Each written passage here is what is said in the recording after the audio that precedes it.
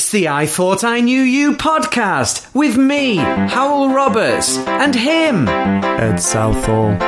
We don't really know each other, so we've made a podcast.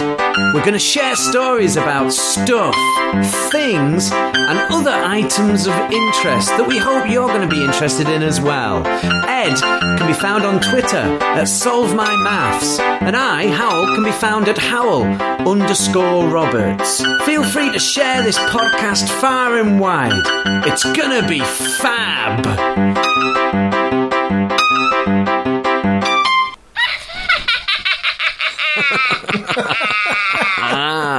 I've still got my horror sound effects box from last time. And I've brought a witch with me. How are you doing, Ed? I'm alright, mate. How are you? I'm alright. I'm feeling pretty good, mate. Have you been busy? You look well. Oh, thanks. Have you ever said that to a lady? What, you look well? Yeah, I did, and I've been told it's a terrible thing to do by that person. Have you? Yeah, she went, what, you mean I'm fat? I went, no. No, let's do some drama. Right, I'll be her. Yeah, all right. You be you, and I'll respond. Hiya. Hiya. Oh, you look well. What, you mean fat? Oh, no, is that what we're supposed to say? No, I meant happy. God, I can imagine it. I can feel the awkwardness now. I'm like, I've said it to... I just say you look fat now. I've said you look great. And then they say, oh, you mean happy? It's like opposites. Well, maybe... Have you said you look great? Because maybe you look great, Hywel. Thanks, man. You see, I like that. You look great. Thanks, mate. I feel great, actually. Good. I feel great. What have you been up to? Anything exciting? Just, it's back to work, innit? I heard you went back to work. I went back to work. I had a gig in well, I call it a gig. I went back to work. I spoke to 200 teachers in a tent at a race course on the hottest day of the year. Why, though? Because they booked me, you know what I mean? I knew it was going to be hard. I mean, everyone was brilliant, but I knew it was going to be a difficult day because, well, for a start, it was absolutely boiling. And when I got there, I walked in, no one else was there, apart from, let me tell you this, right? Apart from the techie. Right. Oh, yeah. The techie was there, and he was just messing up. Getting on the Wi-Fi. No, he wasn't even that helpful, right? This is what happened. I'm going to tell you this, and this is with respect to all my techie friends, right? This is what happened. I walk in, and I'm thinking, it's going to be boiling in here today, and I'm looking around, and there are boxes where obviously inside the boxes there's fans, you know, right. Someone's been to the shop basically and bought them out of fans, right? And they've gone all around Leicester trying to find these fans. So the fans have been plugged, and so they're basically just blowing warm air everywhere. That's essentially what's going on. And what happened was I sort of spotted this lad, and I could, you know, when you can just tell a techie, right? I mean, me and you, people look at us, Ed, and they say, those two educationalists, they look great. They look well. They look so good. I looked at this black... You look well, Ed. What are you saying? What are you saying? I'm fat. This bloke, I said, hiya, mate, and he was like, hello. And he said, he pointed straight away at the projector. Right. This projector, Ed, was quite big. Right. Industrial projector, right? It's massive, and it's one of those which you'll have seen at conferences. It's behind the screen, so it's projecting onto the back. Do you know what I mean? Yeah. And I'm looking at it, and I'm thinking that is a lot of money. That, and he went a lot of heat. More heat. He just said to me, and he didn't. I said like, "All right, mate, how are you doing?" He was like, "Fine. Look at that. Look at that." He said, pointing, and I'm looking at the projector. He went, "Look at that." £16,000. Oh no! £16,000, and I went, "Wow!" I said, "That's a lot of projector," and he went, "It is," and I went, like not a hint of humour. No humour. Well, and I said, "That's a lot." I said, "We're going to have a really sharp image, aren't we?" Because when I looked at do you know what they have like a test image? I've got to just. It was crap, right? So I plugged my laptop in, and it was the image, because I've got PowerPoint. I know people sometimes don't like PowerPoint, but I use PowerPoint. Part of it is to remind me of what to say and give me a direction in my ramblings. I probably need one here. That's what I was talking about. Yeah, but his 16 grand projector was crap. Oh dear, mate, and it was. I said, mate, Did it just have an Apple logo on it, or is that why it costs so much money? Well, do you know when I do that thing where, I don't know, it's not mock humble, but it's kind of like, is it me? You know, I'll often say, is it me, or is this okay? Is that supposed to be like that, mate? Yeah. When I know it's not. I'm like, mate, is that as sharp as that image is going to be, or is it my eyes? Yeah. And he was like, I can try and get it sharper for you. It's 1,600 quid. And I said, of course it's right. 16,000 quid, 16, mate. 16,000 pounds. Lord. Yeah, it's not a 1,600 quid projector. There, buddy. 16,000 pounds, and it was pretty useless, to be honest, all day. Who fleeced him for that? I don't know. They must have seen him coming because giant box with a little projector. I had one in my car that I got for 50 quid from. I better not tell the rest of that story. No. Well, I was gonna jump in and say, I've heard a story about a famous person in education who does that sort of thing. Yeah, rolls up the sleeve and taps the watch. Yeah, I think it's like £1,600 or whatever, that sort of thing. What? 20 grand. Really? What? Yeah, I can't tell you on this. I'll have to tell you. What? Someone you know? Well, someone off #EduTwitter. Well, or just someone I say no more. Okay. I'll just have to, what they tell people how much the thing. I do that about my projector I've got in my car. 50 quid, mate. Yeah, I do it. 50 quid. 50 nicker. Yeah. £14 Casio. It's got a stopwatch. Oh, mate. That is a nice watch you've got there. It's not mine. I found it on your floor. Do they do adult versions as well?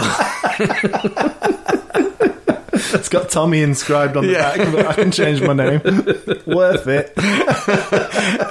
What was the last thing that you wrote your name in? That I wrote my name in? Yeah. Or on? Oh, signing books. There you go. Oh, God. How pretentious is that? But that's genuinely the truth. So I put my name in so it didn't get. So if it got lost, it came back to me. A calculator. A calculator, yeah. And it still got nicked and didn't come back. You absolute geek. But they nicked it anyway. Yeah. So when you work in schools, if you're a maths teacher, you've got your own calculator, and you pretty much have to, or you should, use the same one as the kids, because if you're demonstrating it needs to be the same. Yeah. So there's like hundreds of that particular brand of calculator all around the school. So you get very kind of precious over your own one. So teachers tend to write the names on the back of them. Yeah. But come exam season, the chances are really high that you're going to lose your calculator, because what happens is when you're not there, you get like, I was going to say TAs, but it's not the TAs doing it. You get students going into classrooms right before the exam going, I've forgotten my calculator. Oh, yeah. And they just go through all the drawers to find a calculator that they can take into the exam. Yeah. So you lose your calculator every time. Oh, so someone out there has a pink FX Casio with Ed Southall written on the back, and they know what they did. And so this is Ed's appeal now. He's having his pink calculator amnesty. If you are having possession of that calculator, could you send it in to Ed, please? Absolutely, it would make my day. Do you know when you're a maths teacher like you are? I do. Do you have a lot of equipment? I do. Yeah. Do you have? I'm a super nerd. Like I don't think I'm normal. I know you're not, mate. I've got loads and loads of maths stuff at home, and I buy it. I will impulse buy maths stuff if I've not got it and I think it looks cool. I just buy it straight away, even if it costs like 50. Do you get like one of those Oxford tins? You know, the maths tin. Was it Helix? Yeah. And you get the full set in it. Yeah, I get a protractor in there. Yeah, which you use like 3 or 4 times in the year, but then you get set squares, and and you never use the set squares. No, so they're just sitting there. Or you jab people with them or whatever. One of those tin and a compass. A compass, yeah. Did you drive me mad? Why? I love the compass work you do in schools. All maths teachers hate constructions except me.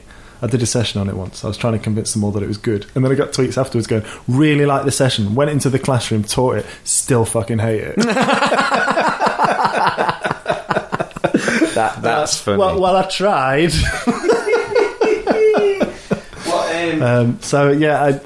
But no, I love the compass stuff, and I've actually just applied to do a conference talk in China on construction. On construction? That made me drop my pen. You're going to China to talk about how to use a compass? Yeah, exactly. Because you're robbing a living, mate. Not you doing are anything with maths. They've not achieved anything in that field. You're robbing a living. That's what you're doing. Obviously a joke. They're like elite. But yeah, no, there's an international maths... I know this is going to really make your mouth water out. Yeah. There's an international maths conference next year in China, and they do it every 4 years. Yeah. And it's called ICME, International Conference for Mathematics Education. And it's the first one that I'm hopefully going to. Mm-hmm. But I can't just go to it. I have to present it. You have to get funding and stuff. So right. I can't just turn around to my work and say, can I just have a jolly over there? Is this something through the university? Or do you go as a representative? It's independent of them, but because I work for them and will be presenting stuff on their behalf, then, if I present stuff on their behalf, they will at least part fund me to go. And I can't afford to just buy tickets and fly out there for a week. And it's really big. It's more, I think... Sorry, whereabouts did you say it was? I think it's Shanghai it's in. I loved Shanghai. I've never been. Oh, you'll love it. Good? Yeah, you will love it, mate. It's right up your street. It's right up your street because it's not quite on my street. It's quite far away. Dad joke. I'm a dad, so that's all right. Hang on.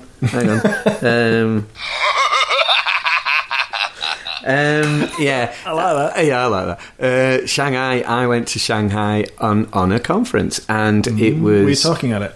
I was talking at it. Yeah, I was talking at it, and it was. I don't know. I think it's quite busy, Shanghai. I've heard. It's busy. There's at least 20 people there. Did you, at least, and you're good with numbers, so I'm going to take your word for it. But I think with there's headlines about Shanghai. It was just so clean. Everyone seemed to have a job, obviously, and there was some people seemed to have a job. Yeah, there was no one just wandering. Everyone had something to do. Everyone had something to do. Yeah. And it was. I found it a joy, actually. I went to Japan a couple of years ago, and one of the things that struck me, and I didn't realise what it was until about a year later. I was like, there's something really odd about the streets that I love, and I thought it was about cleanliness. I thought it was that there was no litter, and there is no litter. No, there is no. There's also no bins, so that creates a few questions in my head. But bins are not. They're not. They're quite unsightly, aren't they? Like you're walking down the street and you see a big bin and it's teeming with litter. It's not very nice to look at. There aren't even bins, so the streets are quite plain and nice. But there was something else that I couldn't put my finger on. And I realised, I read something, I'm sure it was at least a year later. You're not allowed street parking in Japan. I don't know whether that's true across the board, but certainly in city centres. Okay. So there's no cars parked on the curb or next to the curb. There's just nothing. Right. And that's what it was that I just that you saw it and you're like, there's something going on here and I love it. That's what it was. What I noticed in Shanghai, there was people checking. People had jobs which were basically to check other people were doing their jobs. And I thought that was great. And the bins, were people would be going through the bins and doing the recycling. So you didn't go recycling, you just chucked everything in the bin, and then someone would come and sort through it, which sounds horrible, but actually it works. Yeah. There's someone's making a living out of sorting the waste, which was interesting. This is the last thing I'll say on trash. I love it when you talk trash. But the thing that was weird in Japan, which again similar systems with refuse, if you like. We were going into schools, right? This group of Westerners, mostly Americans, but a few of us were English. And we'd be there across the full day. So you'd bring a packed lunch. Yeah. But you couldn't put your trash anywhere. Right. It's the whole thing. There's very few bins, and you're supposed to just look after your own trash and take it home. Just don't go again, mate. But what happened was, at the end of lunch, we all had a bag full of rubbish each. Not a huge bag, but a little bag full of the packaging of the things we bought for lunch. Couldn't put it anywhere in the school. Couldn't leave it in the school, and we were going to dinner straight after the school. Oh, right. So this is not an exaggeration. We all went to a restaurant afterwards, And as we entered the restaurant, this was like 30 people. Yeah. One by one, we all went in holding a bag of trash. And we had to put the bags of trash under the table while we ate and then take them home with us afterwards. It was the most bizarre thing. All this rustling as your feet hit the bottom. Yeah. Oh, that's nice. That is really odd. So anyway, hopefully going to China, if all that goes through. I think fairly likely. But and you're going to talk about circles? So there's like 60-something categories of math stuff you can talk about, and you pick one, and you can only do stuff in that one, which is a little bit odd, but okay. So the one I'm going to go into, hopefully, is secondary geometry, because that's like my specialism within a specialism. And I want to submit 2 papers. One I submitted this morning, which is about constructions, based on a talk I did a couple of months ago, the one I was talking to you about a minute ago, and I'm going to put another one in about 2 weeks' time. I've just got to write the paper first. How hard can it be? So if I put 2 papers in, if I get them both accepted, fantastic. And there's also like a national speech that we do as well, like our nation goes up to talk about stuff that's happening in our nation about maths education, and I think I'm doing a bit of that as well. It's pretty cool. That sounds cool. Cool in my nerdy. When do you get the green light for that? Is it? Do they let you know? So I get told whether the papers are accepted. I think in November. As soon as they're assuming they're accepted, which they might not be, but assuming that at least one of them is, then I can start applying for funding and buy tickets and go. I mean, that sounds cool. It's nice. I mean, the travelling, I label myself up as a travelling teacher, as you know, and the travelling, and I know we talk about this quite a lot, but it does have its downsides, which we've talked about. Yeah. But actually, if you were still working full-time in a school, you wouldn't be going to Shanghai. You know, or you wouldn't. Well, this is you took a risk. You'd be very fortunate, really fortunate too. Yeah.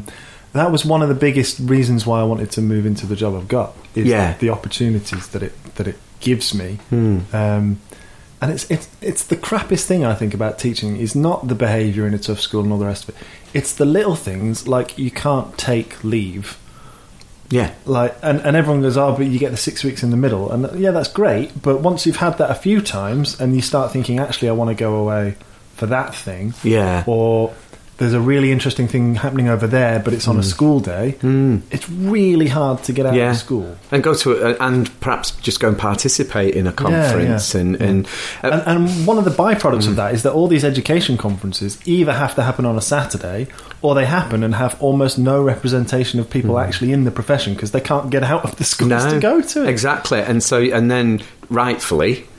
I mean, I see it sometimes on Twitter, and you will, where people are bemoaning that because there's something going on and they can't get to it, and you don't blame them. And then the complaint, that sort of moaning, which is, I think, righteous moaning. You can understand it, but the complaint is that everyone who's at the conference isn't a proper teacher, because the proper teachers can't get out. I mean, I think you're right about the Saturdays as well. I know we've talked about this before, but things like Brew Eds and conferences that are taking place on Saturdays. I mean, Brew Ed actually is a bit different because it's basically a social There's quite a lot that learning. Run on Saturdays. But they do, don't they? They do. There's an FE one that runs. In terms of maths, there's a LaSalle maths one that runs on Saturday, because that's the only way you're going to get. You're far more likely to get people to go to them. But then it's a hindrance on the teacher because it's your Saturday. Exactly. And they don't mind giving it up, which credit to them, but they shouldn't have to give it up. No.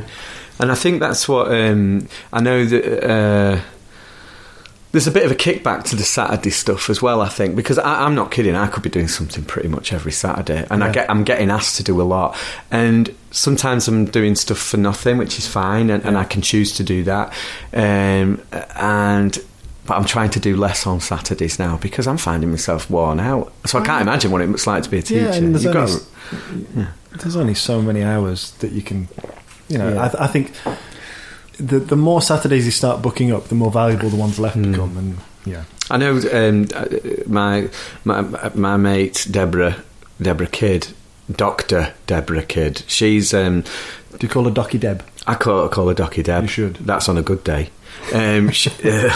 She's ace, and she's set up or trying to get this National Teacher Learning Day happening on a Friday in July. Right. I think it's the first Friday in July, yeah. where basically an inset day where there's a bit of a choice. Yeah. So that and a lot of people, I think, I can't remember the numbers now, but as we sit here, but a lot of people have signed up. Basically, organisations, schools have said, yes, our teachers will be able to go to anything that they want on that day. So it's lots of stuff going on. But obviously, we need to get to a position where perhaps people, you know, I've said I'll do like a Northern... We talked about doing a Northern Rocks event on a Friday. Yeah. Because I think Northern Rock, I don't know if you remember Northern Rocks, but that sort of kicked it off. A lot of the big Saturday stuff, that 15 quid and you get a full CPD event, you know, that kicked it all off quite a few years ago. Yeah. But one of the reasons Deb stopped that is because of the demands on teachers on weekends. Yeah. And if you've got a family like you've got 3 kids, it's hard that, you know, is, yeah. taking a Saturday as well. It's less hard for me, it's hard for the missus. Yeah. She has to pick up the pieces. But you've got your patter sorted, don't you? You just say, you look great. Yeah, exactly. Kate. You look so good today. Bye. Bye. I'm just off to a brew, Ed. Why are you clenching your fists, love? See ya. Your knuckles are going white. It's interesting, all that stuff anyway. But the travelling is I love talking about that. Yeah. Is that the equivalent of tapping your watch and saying it's 15 grand? Just saying that you've been to these nice places? I haven't been yet. I'm going. No, but I don't even know if I'm going yet. No. I'm hopeful that I'm going. Yeah. Maybe it is. Who knows? I don't know. The listener can be the judge of that. Yeah. So the other thing that I've been doing this week, it's a bit of a weird one. I'll try and make this into a short story. I'm a bit of a comic book geek. Yeah. Always have been. And when I was growing up, there was a nice little comic shop near us, so it's quite easy to access comics and stuff. There's not that many around now, unless you're in a city centre, really. And one of the comics that I like is called Hellboy, right? It's a weird comic, but the artwork's fantastic in it. Anyway, there's a website called Kickstarter where people come up with ideas, and you're supposed to kind of pre-fund the idea, and then if it gets enough funding... When the idea is turned into a thing, you've already got the thing because you paid for it by putting your money up front. You get loads of bonus stuff with it and filmmakers advantages to putting your money up front as opposed to buying it once it's produced. So there's this board game. It's like the Hellboy the board game, right? Yeah. And I don't know if you did. I know your lad's into this sort of thing. When I was about 11 or 12, I was massively into a board game called Heroquest. Yeah. And it's like Lord of the Rings, but a board game. And it's not like board games like Snakes and Ladders and stuff. It's got a lot of depth in it. You've got like little action cards and stuff, and loads of different types of dice, and you go into rooms, and it's like a dungeon crawl, and you're exploring and discovering stuff. Anyway, this game is like that, right? Now, I haven't touched board games like that since I was 11 or 12. Yeah. But for some reason, I saw it, and it just triggered this nostalgia, and I thought, you know what, I'm going to just do it. I'm going to get that. What I didn't know is when it would finally arrive... The size of the box. I need a new room for this. Really, box. It's enormous. The size of the box. It's probably about 50 or 60 centimeters tall. Yeah, and then and at least as wide, and it's just enormous. Yeah. So there's tons and tons and tons of stuff in it. Anyway, it arrived in April, and I didn't even touch it. I haven't touched it until a couple of months ago, and I tried to play it with a friend of mine who's a big board game fan. And we just couldn't get our heads around it because it felt so complicated. Was it complicated? The instructions are make it feel more complicated than it is. Yeah. It is quite complicated. So we put it away again, and then in fact, I think what triggered it is coming around here because your lad had all his little figures. His Warhammer. Yeah, his Warhammer. Yeah, he's got his Warhammer stuff. I've got that stuff. Yeah. So I went back to the box and thought, you know what, I've got to get the kids into it, or it's just going to sit there and I'm never going to do anything with it. So it's so nerdy. I got it out. And I just sat there on my own with it, rereading all the instructions and playing it on my own, trying to get my head around how the hell this game works. It took me about 2 hours of making notes that were essentially just copying the instructions. Anyway, I got my head around it, played it with the kids. They bloody loved it. Did it? Oh, amazing. So we started at like 6:30 in the evening. It takes about 2 hours to get through this game. You can pick longer sort of missions, and it's even longer. Yeah. They were absolutely transfixed with this thing. Right, that's great. And they're 11 and 9. Yeah. And so I don't think they could play it on their own because it's so complicated. But with me kind of being the game master or do you wear a cape? I shouldn't I? Yeah. And when you set, because it's got like little stories on the cards, I should really kind of dim the lights. Yeah. Ooh, here we are in the engine, and blah, blah, blah. I'll put all the voices on. And can I tell you about my board game, or do you want to carry on? Well, go on. My story's almost finished. No, I'm sorry. Forgive me. So you can.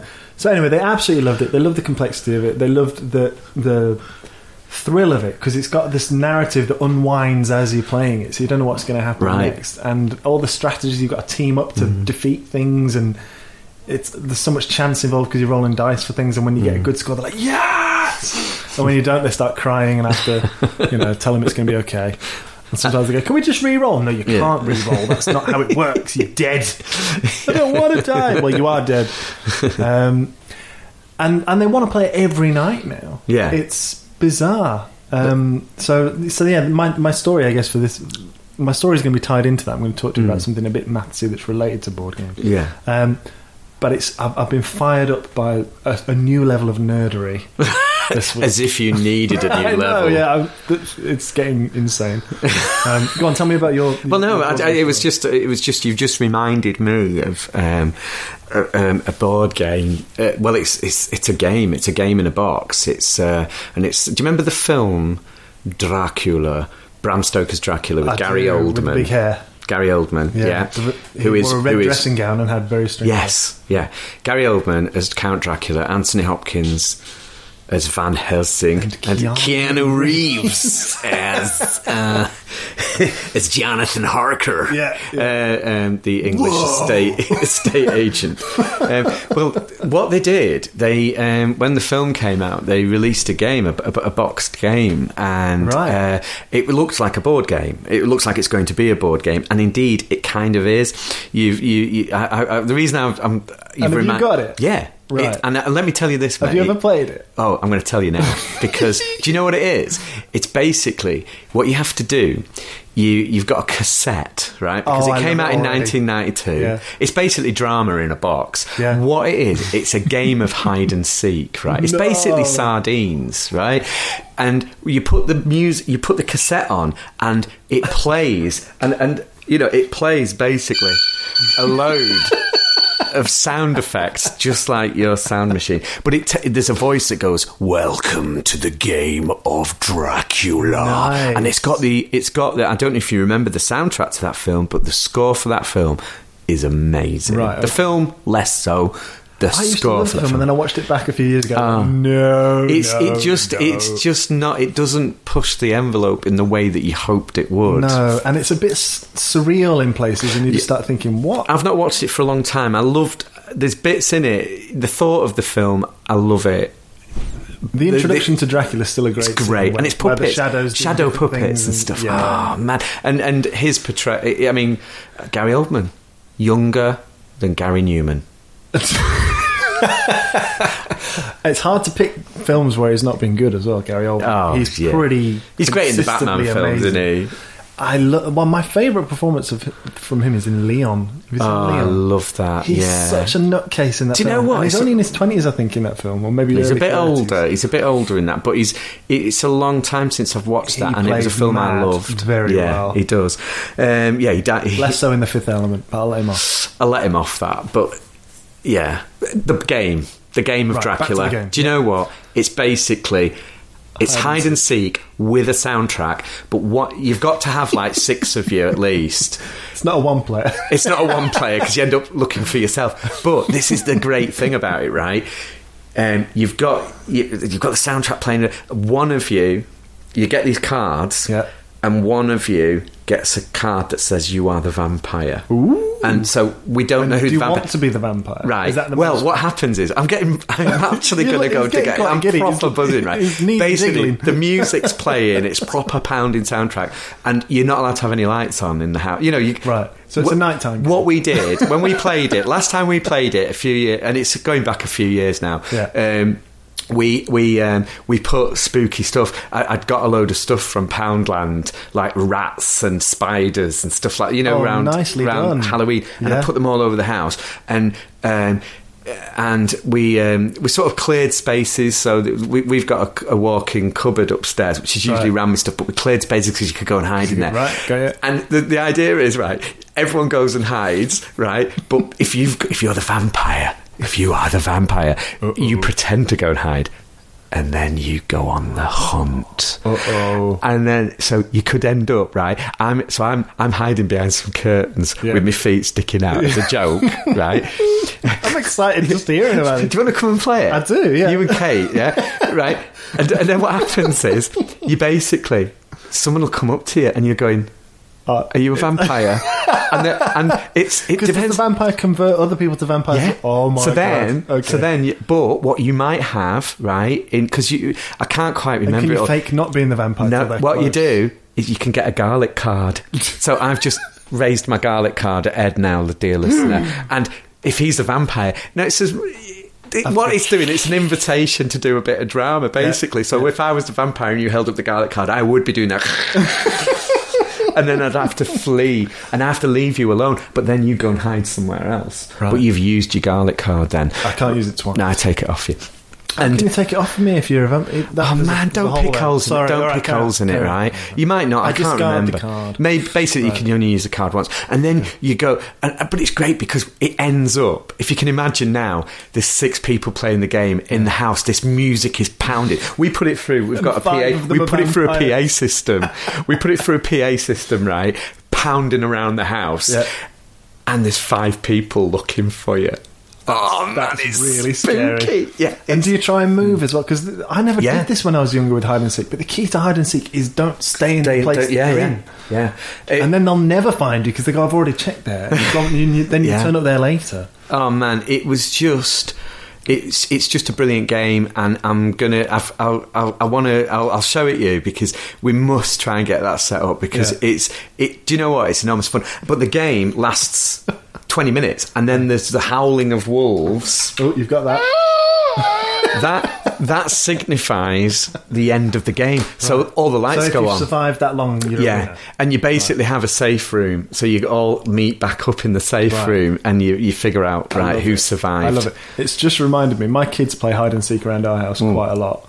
And a couple of years ago, they were playing hide and seek, and after about 3 or 4 rounds, 1 or 2 of them start to get a little bit bored, and they're like, well, maybe one more round. Yeah. Anyway, so they play this final round, as it turned out to be, and my eldest, he's got this thing down. He knows to move around. Yeah. So he's moved around a little bit, and the other 2 just give up. They're just like, I can't be bothered now. So they sat watching telly, and me and Kate are watching telly as well. We've forgotten that they're playing it. And this like half an hour goes by. He's still hiding. He hasn't moved around. He's hiding. And then I go to like make a cup of tea, and I can hear like this little sort of giggling. I'm like, what the hell is that? And then it dawns on me, oh my god, he's still playing the game. Yeah. But I couldn't find him. Hey, he was playing it well I'm then. looking around this room where I keep hearing this laughter, and I'm like, I don't want to shout for him. I want to kind of find him so that he doesn't. I didn't want to upset him and make him realise that everyone's just given up on him. So I'm looking around this room, and all I can hear is. I found we've got this massive shoe box full of shoes. So I open it up, and all the shoes are still in there. It stinks in this box because it's full of shoes. And he's like there, like he's like Dracula in a coffin in the boat. He's just like, It's pretty funny. That is poor pretty kid. He was cool. in there for ages. That is cool. He needed a wash or 2 that night. Did he? That's cool, man. At least he didn't think we'd all given up. No, but we had. We were just watching something on telly. Oh god. Never mind. So yeah, that was the board game thing. I'm going to feed that into a bit of a story for me. Go on. Right, so the board game thing is very reliant upon dice, like lots of different types of dice, and you get a newfound appreciation for different types of dice when you get into these weird geeky games. Is that a singular? The plural's supposed to be dice, the singular's supposed to be die, but I think in general people accept now that you can say dice for it. Great. I might get shot down for that, but I'm going with dice for both. I don't care. Yeah. Although no, I'll be really conscientious and I won't. So you've got your standard one, right? Yeah. Which in geeky game talk is called a D6 because it's got 6 faces. Okay. Right. The cube. Right. Yes. I'm guessing the D stands for dice. I don't know. Yeah. Maybe it doesn't. I don't know what the D stands for. D6, did you say? Yeah, D6 is a standard dice, like a cube. Yeah. A standard die. A normal dice. With 1 to 6 on it. Yeah. Right. Yeah. But then you've got loads of other ones as well, like a D8 and a D12 and a D20 and a D10 and all this sort of thing. It gets very nerdy, right? And in the games, it's because you don't always want multiples of 6. You might, for the purpose of the game, you might want something that rounds to 10 or whatever. So I found this new sort of level of nerdery with dice, and you know me enough now to know that that's the sort of thing I just latch onto. Yeah. So I'm going to talk to you a little bit about dice. I've got a few notes here because I'll forget things. Okay, so the first thing that I think you might find interesting, you'll probably fall asleep during this, is that the first dice to be used, we don't know. We don't know how far back they go. We do know that they go back further than we started recording history, which is really weird. That melts my head. Yeah, which so like you always do this dice, to me. Yeah, okay. And you think, okay, Romans use dice, but the earliest dice that have bin discovered were normal dice, I think, like the cubes with 1 to 6 on them. Yeah. Discovered in Iran in 2600 BC-ish. That's when they're from. That's not when they were found. That's when they're from. I'm worried about asking questions and sounding silly, but what were they used for? Were they used as a game? Gambling. It was a gambling thing. Yeah. And there's mention of dice in the Bible. Yeah. Or like, not specifically dice, but it's alluded to. Yeah, and the soldiers, when they were weren't they... When they crucified Christ, the soldiers. What should we do with him?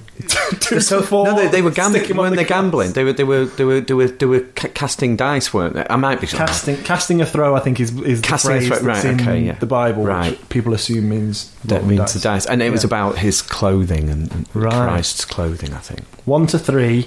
We're just going to shoot you. Although they wouldn't shot. No, we'll spear you in the face. Don't let me distract. I feel like I've now 4 to 6, distracted we're going to put you on a cross, and it's going to be really. No, forget all that. Okay, carry on. Am I getting a bit blasphemous? I knew that'd be a good gift.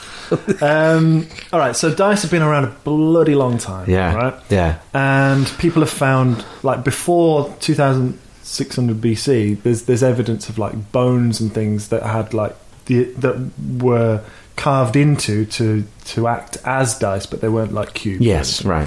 So these things are ancient tools and toys or whatever.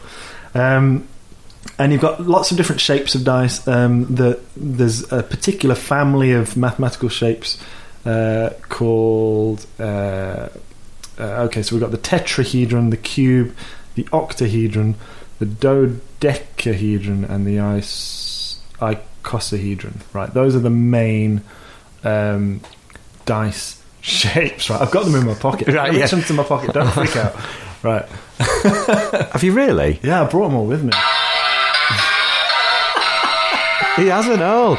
Right, listeners. Right, there's also Ed's gone in his pocket, right, and he's just pulled out a load of dice. Look at these. Oh, I like that one. What's going on? Is that what? Well, I'm going to get to that one in a minute. That's a funny one. Do you want to describe that one? It's kind of... Well, it's kind of... a dice is normally... it's the same size face, the 6 faces, but this one, all the faces are different. So it's an odd shape. What is that then? What would you call that? I would have no idea what the name of that shape is. Right. That's called a skew dice. Is it? Skew die. Right. I'm going to talk to you about that one in a second. Okay, carry on. Really cool. I like that. Can I look at some others? That's a normal one. So these are all special math shapes that you can only use these sorts of shapes because they roll, and that, like, probability wise, they're evenly distributed, and all the sides are regular, all the sides are the same, and so on. Right. Yeah. And so that's some of your standard dice, but then you get a couple of weird ones like that. In this pile here, there's this red one here is called a D10 because it's got 10 sides. Yeah, but that's and it's got like kites on the faces, which is kind of fun. Oh yeah, yeah. So that's a weird one. It's like a spinning top almost. Oh, it is, isn't it? It's like a diamond. It's like a diamond shape. You're not allowed to say diamond in maths. People will kill you.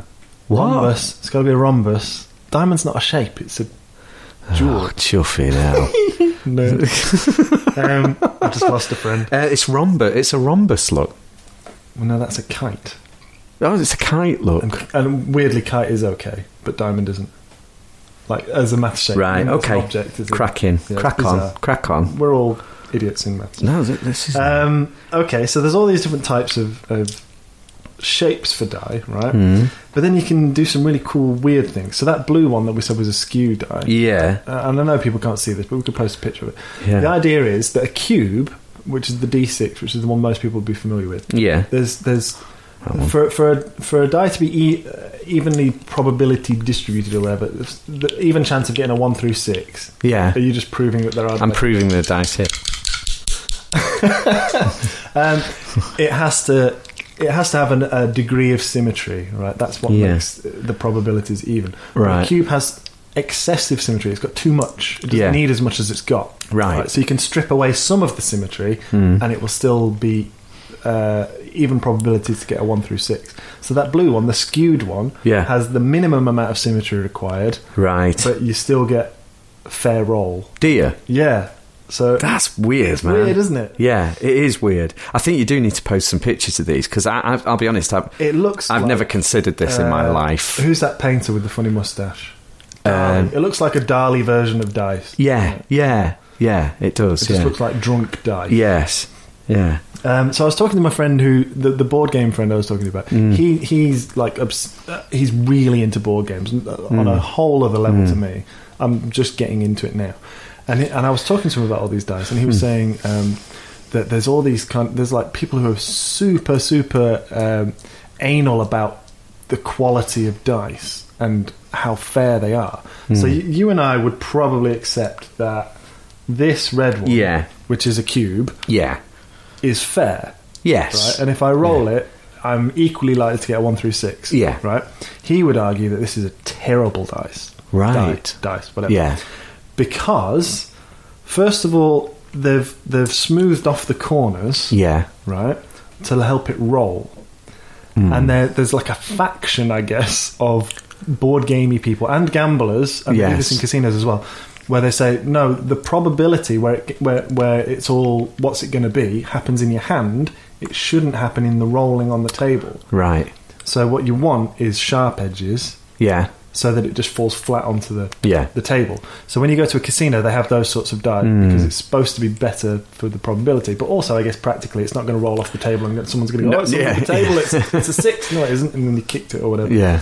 So that's one level of nerdery, right? That is still extreme. There's more extreme than that, right? God. It has to be made out of certain material. What is that made out of? This is just wooden. It's wooden, That's terrible because the density of wood changes. Yeah.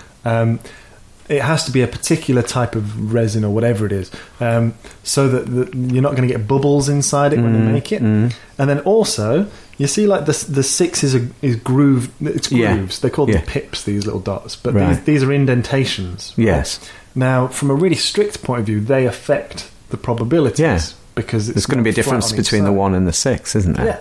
So you can get dice, and again, this is gambling dice, but also for role play games and stuff like that, where they drill holes for all the pips, right? And the holes have to be exactly the same depth for every single one to not affect the probability. Then they inject all the holes with another resin that is the exact same density as the thing they made the dice out of, so that it doesn't affect the probability. How nerdy is that? This is extreme nerd. I mean, this is just like... it melts my head, all this. I like it when you talk like this, Ed.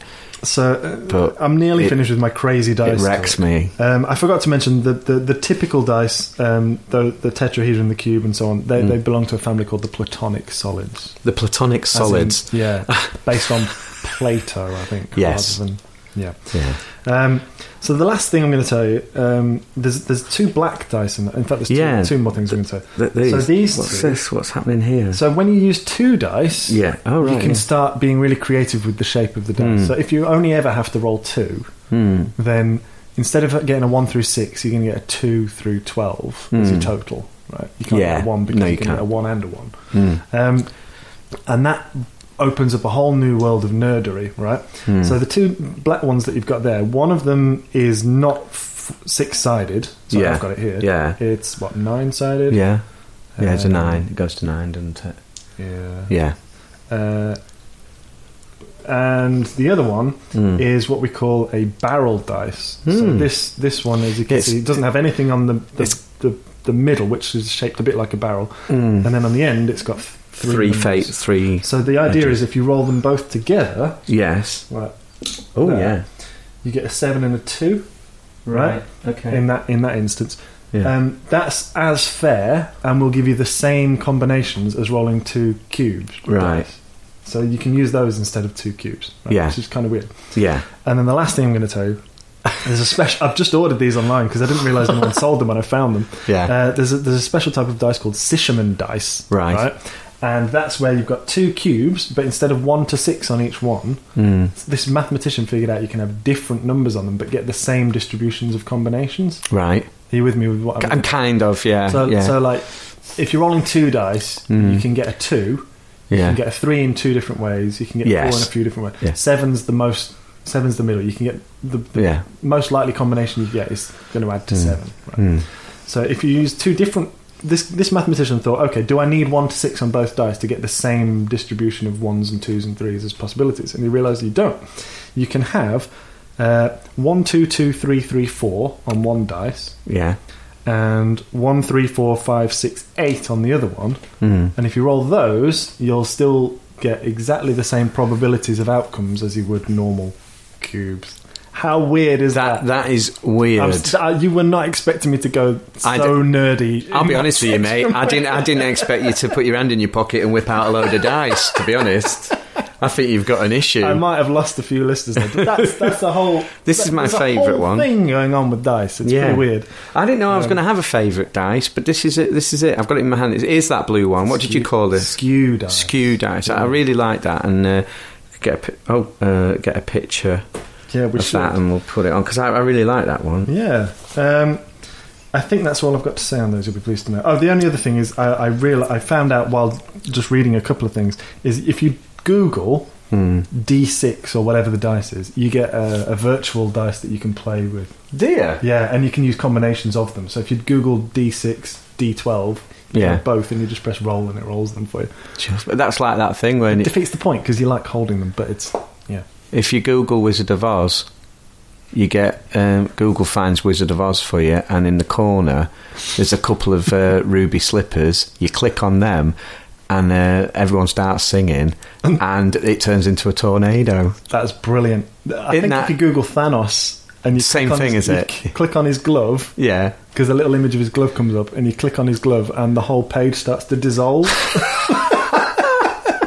I love stuff like that. You just know that because Google nerds. I'm not saying that you're a nerd, right? Please do. It's a compliment. It is, isn't it? But we're both fairly nerdy, and that stuff like that, people are just having a great time, aren't they? When they're setting all that up. Embracing. I'm going to go and do that Thanos thing. That's really funny. It's really good.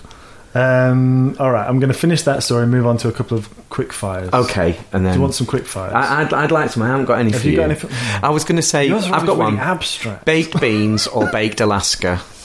That's not that abstract. I can cope with that one. Baked beans. Baked beans. Yeah. Do you know what? But warm. I've never eaten cold baked beans. Oh no. Some people just eat them out of the can. It's weird. That makes campers. What are you doing? That makes me ill. That makes me ill. The thought of... I don't think you should have something cold that's intended to be hot. No. Hot or cold? No, I agree with you. It's just like a ridiculous pudding. It is, yeah. It's just bonkers. It's like so beans. 80s. It is 70s maybe. Maybe. Just like, what's the most ridiculous things I can put together and call it a pudding? That's one of them. That's one of them, isn't it? Along with bread and butter trifle. pudding.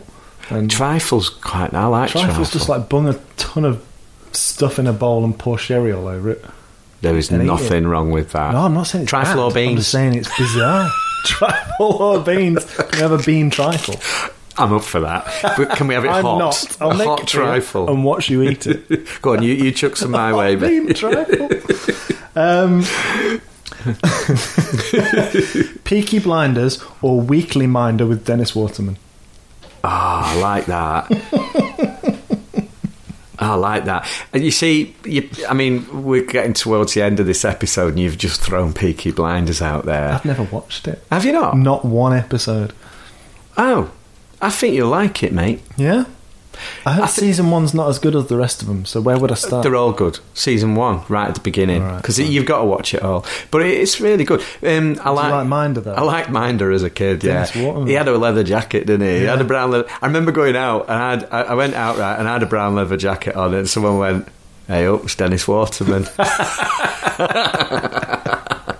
It was great, though, wasn't it? Great. So you're going to go with Peaky Blinders? You're a bit of a fan? I like them both, and I think they're very different. I like Peaky Blinders. You're wearing seems to suggest the braces. I'm a Peaky Blinder, and the dodgy Brummie accent. Yeah, I was. Do you know what? I was just about to say that. Right, all right, how are you doing? All right, I'm a Peaky Blinder. And there's some dodgy accents every now and again, but you can forgive it because it's really good. All right, ready for the next one? Yeah. This is topical. Oh, The French Connection. Or general election? The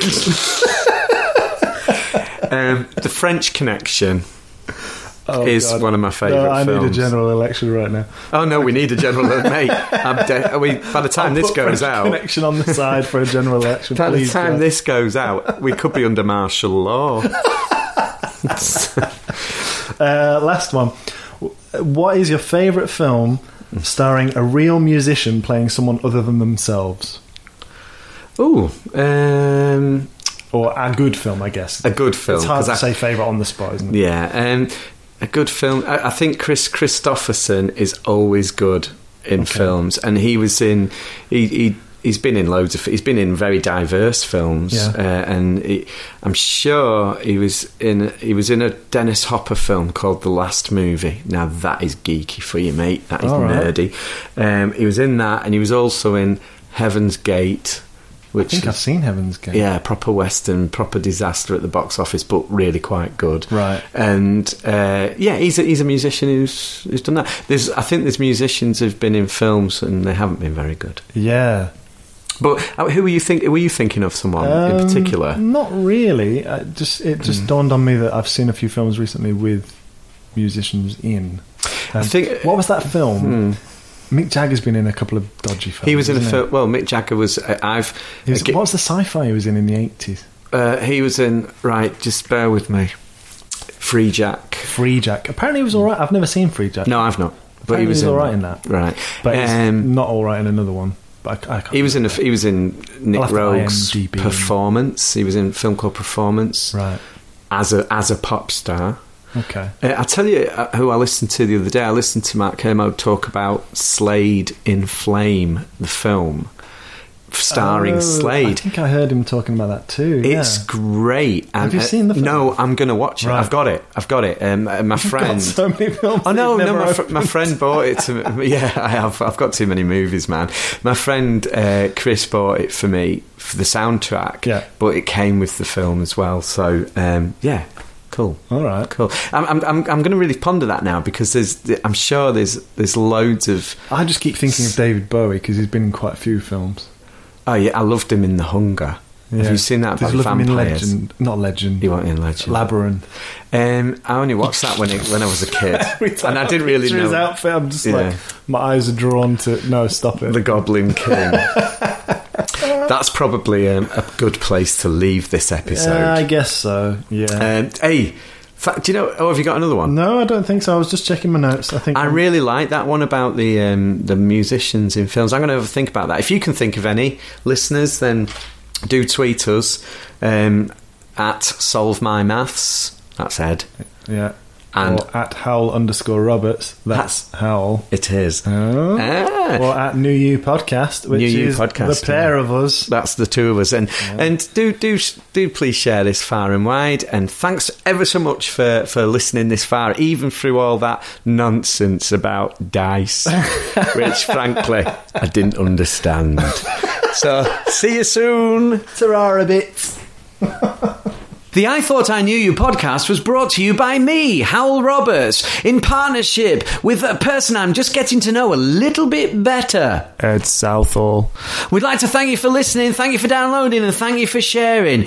Please get in touch with us. We can be found on Twitter at New You Podcast. That's at New You Podcast. And also on Facebook, at New You Podcast. It's the same. Who'd have thought it? At New You Podcast. We're going to share it far and wide. You join in. Join the bandwagon. We're going to have a great time. See you next time, people. Get on my bandwagon.